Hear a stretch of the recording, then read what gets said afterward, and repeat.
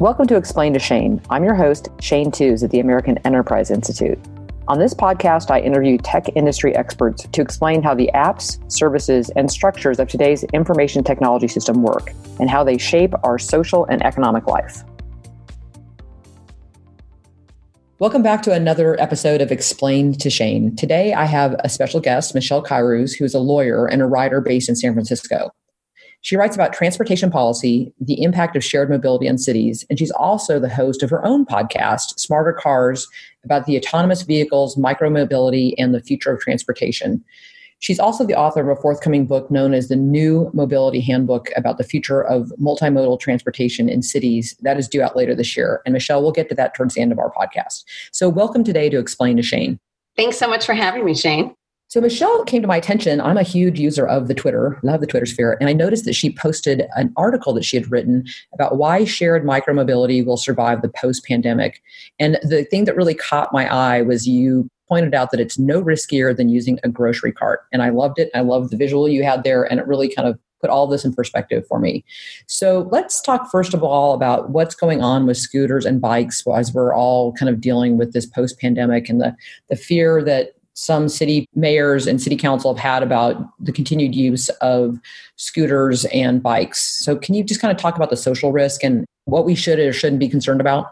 Yeah, when I think about transportation and how it's going to come back as we all get back to work, I think about it in two buckets. One is the risk of germs in the air, and the other is sort of germs on surfaces. And, when you get on a subway or on a bus, you kind of have both of those risks, right? You have the risks of breathing air in a confined space that somebody next to you might have the coronavirus. And then you also are touching surfaces around you.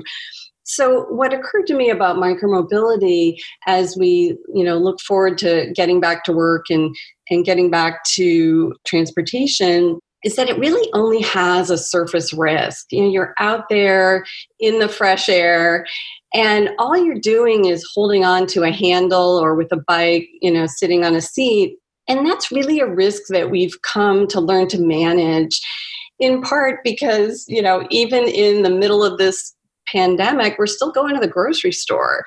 And as I was going to the grocery store and getting out my disinfectant wipes and, wiping everything down and wearing my gloves, I thought, it's really not that different to ride a scooter. And so I really feel it's a risk that we have learned to manage during the pandemic and that we feel more comfortable managing going forward. Whereas if something potentially has contamination in the air, there's no way to really know if you've avoided a risk or whether you're being subject to a risk. You can't really clean the air the way you can get that satisfaction of wiping down a handle. I believe there's a recent MIT study. They've been doing daily things out on the COVID-19 where they said that mass transportation was a major part of the problem in spreading COVID-19, especially in the East Coast, like New York City and Boston, where it's a regular way that people get to work. So I think that the idea that using the idea of micro transportation, and if you have that as an option, you've got wipes or you've got disinfectant, it seems like this is definitely a safer way to go. You mentioned in your piece there is the possibility of creating nanoseptic handlebars and brake levers. I'm not familiar with those. Can you just give us a couple minutes on that or a second on that? Yeah, companies are trying to figure out how can we give riders more comfort that in fact the handlebars are not infected? And so one option, I think it was the company Wheels, they have sort of a seated scooter product in a shared environment. And they announced that they were going to implement these nanoseptic handlebars with a material that's actually designed to kill germs, sort of a self-cleaning surface powered by light with these, nanocrystals that can really kind of clean on its own.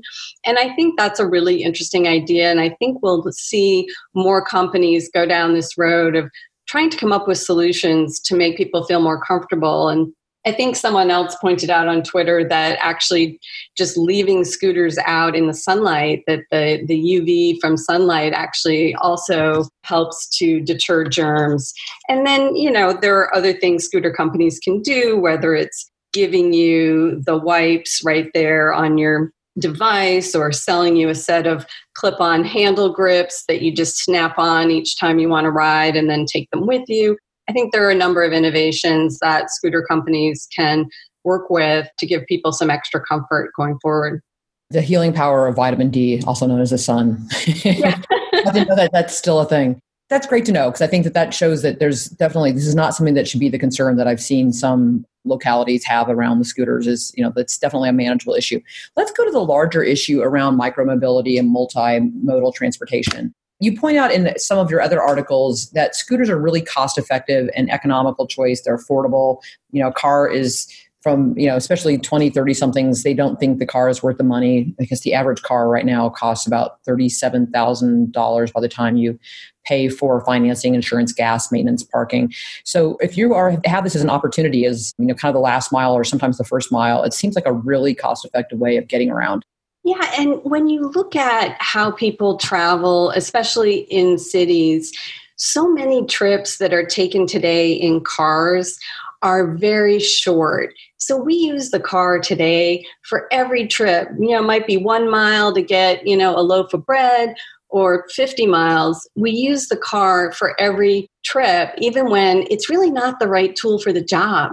What the micromobility movement is trying to accomplish is to say, hey guys, let's look at each trip we take and ask yourself, what's the most efficient mode?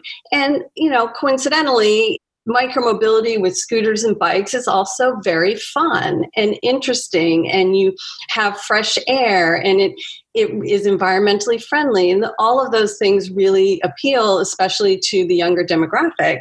But when you look at it as part of an overall transportation system, you look at these traffic jams in cities and you say, why do I want to get in a car and sit there bumper to bumper, to go 1 mile or 2 miles, when I could take a scooter or bike and it's more fun, it's more interesting, I can engage with the environment, I can stop quickly and get a coffee. All those things make it a really attractive option, and it can really reduce traffic in cities. You can get rid of a lot of those short trips. As you pointed out, that 40% of the car trips in the United States are less than 2 miles is pretty amazing. And that the other statistic that grabbed me, and it's just a change in your mindset about how we use assets, is that personal cars are used less than 5% of the time, and they remain parked 95% of the time, which not only means that you have this asset, a car, which isn't being very efficiently used, but the real estate of where the car is parked and the whole idea of parking lots. Once you start to notice that, it almost becomes annoying. Like, wow, that is such not a good use of downtown space. It's so true. And, when you look at a city, and I think we're seeing this today during the pandemic, because cars are staying home. And suddenly you look around and you say, wow, this is what my city looks like without cars. We give so much real estate in cities to parking, to lanes of traffic, to street parking, to garage parking. There's just so much space that we've allocated to cars. And we really start to think about how can we reallocate that space to modes that can move more people and are more environmentally friendly. I was looking to try to find empirical evidence this morning, and it looks like from what I'm looking, these studies, a lot of them are done by the companies, but so they're somewhat self-serving, but they're also look like they're pretty accurate. They show a presence of micromobility solutions taking cars off the road at a pretty significant rate. In San Francisco, according to Lime, 65% of scooter use was replacing automobile usage. Bird reports that 30% of ride trips are replacing cars for the studies they've done. Bird also estimated that with the full growth and adoption of scooters, they think that they can reduce all car trips as much as 40%. And what I like about that is, again, this is an urban mode of transportation, but it's pretty realistic. I know I live in Washington, D.C. I live downtown, and I have the ability to pretty much never take my car when I'm in a downtown mode. I might when I'm going out to the suburbs, or most of the time going to an airport. But it's a pretty exciting, and one of the things that we have discussed is the need for the change in urban landscape to accommodate both bikes and scooters. I know we're talking about scooters, but bikes as well. That once you take that into account, you have the ability to take about 2,000 cars off the road. That was a Portland study because of the availability of scooters. So let's talk about some of these regulatory challenges that come to mind on what needs to be done, how counties can handle the revamping of their regulatory transportation programs to make these micro-mobility programs sustainable? What do we need to be doing? Yeah, well, when you look at shared micromobility programs in cities, especially kick scooters, what we saw was an effort by cities to put in place some regulatory programs to control some of the initial clutter that we saw when scooters were first introduced. And what I think has happened over time is that cities have really put in a lot of regulations and a lot of fees in an effort to control use of kick scooters. And in fact, they've gone overboard. They've sort of gone too far in the regulatory scheme of things. And it's imposed so many costs that micromobility companies can't really operate profitably in most cities. And so you have to ask yourself, is micromobility good for cities? Do we want to have shared scooter systems? And if we do, and if cities believe they're good for all the reasons we've been discussing, and they can help with mode shift, get people out of cars, they can provide the first and last mile to transit, if scooters can be helpful to cities in that way, shouldn't cities take a step back and say, how are we regulating these? How are we imposing operational costs on these scooter programs that are totally unnecessary? And what can we do now to make it more economical to operate these systems in cities? And so we saw just this week in Portland, they came out with the scooter company Spin in a partnership where Portland has agreed to reduce the fees that it charges per scooter, per ride in Portland. And as a result, Spin is able to reduce the price that it charges consumers because the cost of the fees has been reduced by the city. So that's a really interesting model that I think we're going to see more of, where cities look at the fees they're charging and say, wait a sec, we hardly charge any regulatory fees on cars. And yet we have this mode that's environmentally friendly, has great road geometry, super helpful as part of a multimodal system. And we're charging, an order of magnitude more in fees on scooters than we do on cars. Like, does that really make sense? So fees are one way that cities can really revamp their programs and make it more economical to run shared scooter programs. And then some of the other things that I think would be really helpful for scooter companies involve reducing a lot of the regulations that really aren't necessary. So we see restrictions on riders, like speed restrictions, curfews where you can't ride a scooter at night, or geofenced areas where the scooter dies if you ride it down by the beach, things of that nature. And when you look at how we regulate cars, we post a speed limit, let's say it's 25 miles an hour in a school zone, but we don't force car companies to put a regulator in the car that automatically reduces the car speed to 25 miles an hour when you enter that school zone. We trust riders to obey the rules of the road, and if they don't, they face ticketing and other enforcement. So it seems like there's a overzealous approach to regulating how riders are using scooters that has imposed a lot of costs on the industry that are unnecessary. Yeah, it's an interesting mix. My younger sister lives in Miami, and we were walking one morning, and all of a sudden you hit this point where you see a bunch of scooters, and it's because they've geofenced them off of the actual beaches. Yes. It's like you hit it, you go, oh, well, I guess you can walk on the beach, and then you can go back and pick up a scooter. There's a good chance there's going to be one available because they can't go on the beach. And then on the speed limits, I know that in Arlington, Virginia, they have a speed limit just for scooters of 10 miles per hour, while they allow bicycles to maintain the speed of well above 30 miles per hour.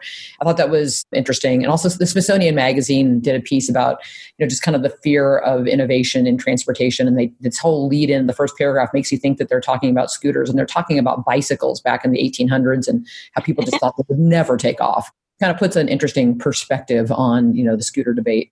You mentioned road geometry. The National League of Cities did a ability to access test, and they have a really good, it's about a 40-page paper that's online, where they talk about the bias of future investments and initiative against the populations that are most in need of better mobility, especially in urban areas. And so are we seeing more cities look at how many people per square foot you can, utilize a micromobility device like a scooter or bike versus a car as a given mode of transportation? Yeah, I think, road geometry is a really interesting concept. And it says when we look at our streets, historically, we've asked questions like how many cars, per minute, what is the throughput of cars or vehicles on our streets? And instead, we should be looking at how many people we're moving. So the way you can move a lot of people is to either have one big vehicle like a bus with 50 people on it, and each person only takes up, 2 square feet, or to have a really small vehicle like a scooter or bike that rides in a bike lane. You can move a lot of people that way. So the modes that we see on city streets that have really efficient road geometry are big buses and small, micro vehicles.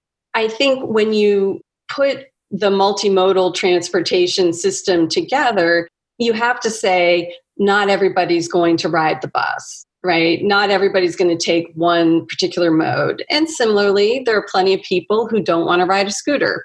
And so you have to give people lots of different options, but options that are better than one person driving a 4,000 pound, SUV to drive 1 mile. And the amount of space that takes up on the street and the amount of traffic that gets clogged by everybody driving in their own car. So by offering these other modes like micromobility and public transit and putting them together in a multimodal system, cities can really encourage a better flow of traffic.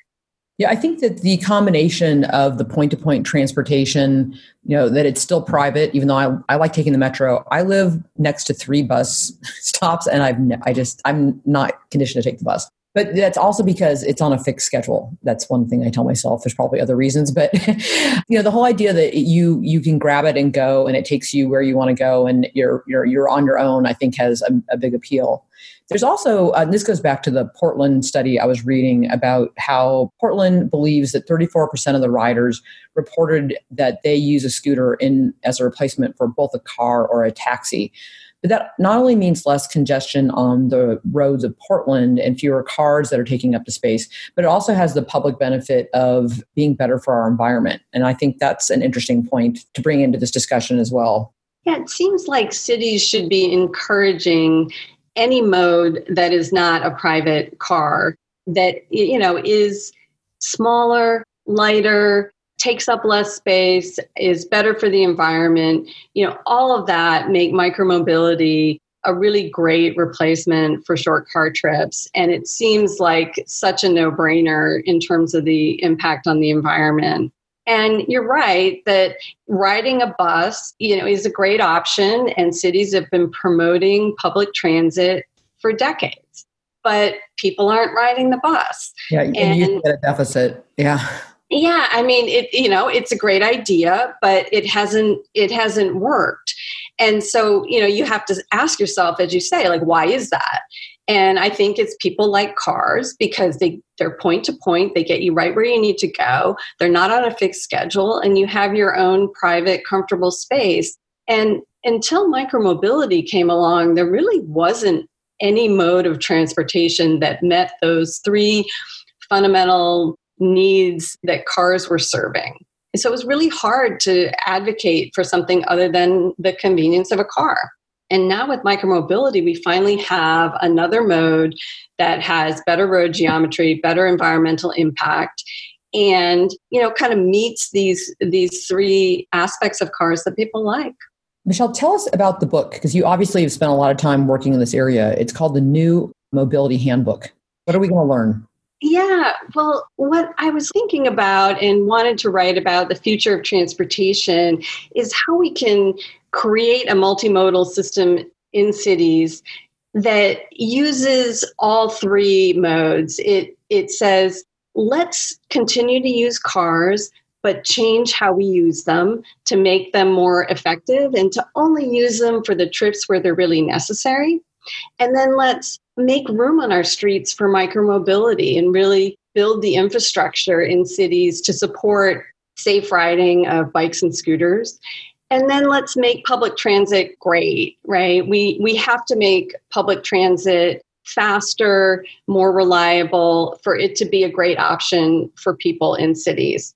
So what I'm doing in the new mobility handbook is just laying out how we can harness these new technologies like electric bikes and scooters, rideshare, all the cell phone technologies that have come to be in the last couple of decades, how we can harness these new technologies in order to make transportation work better in our cities. And the way to do that is not to just go totally in the technology direction, but also to marry that with our old school urbanist policies about the best ways that cities can manage traffic. So for decades, we've had city planners saying that we should do congestion merge pricing, we should price fairly the impact that cars are having on cities.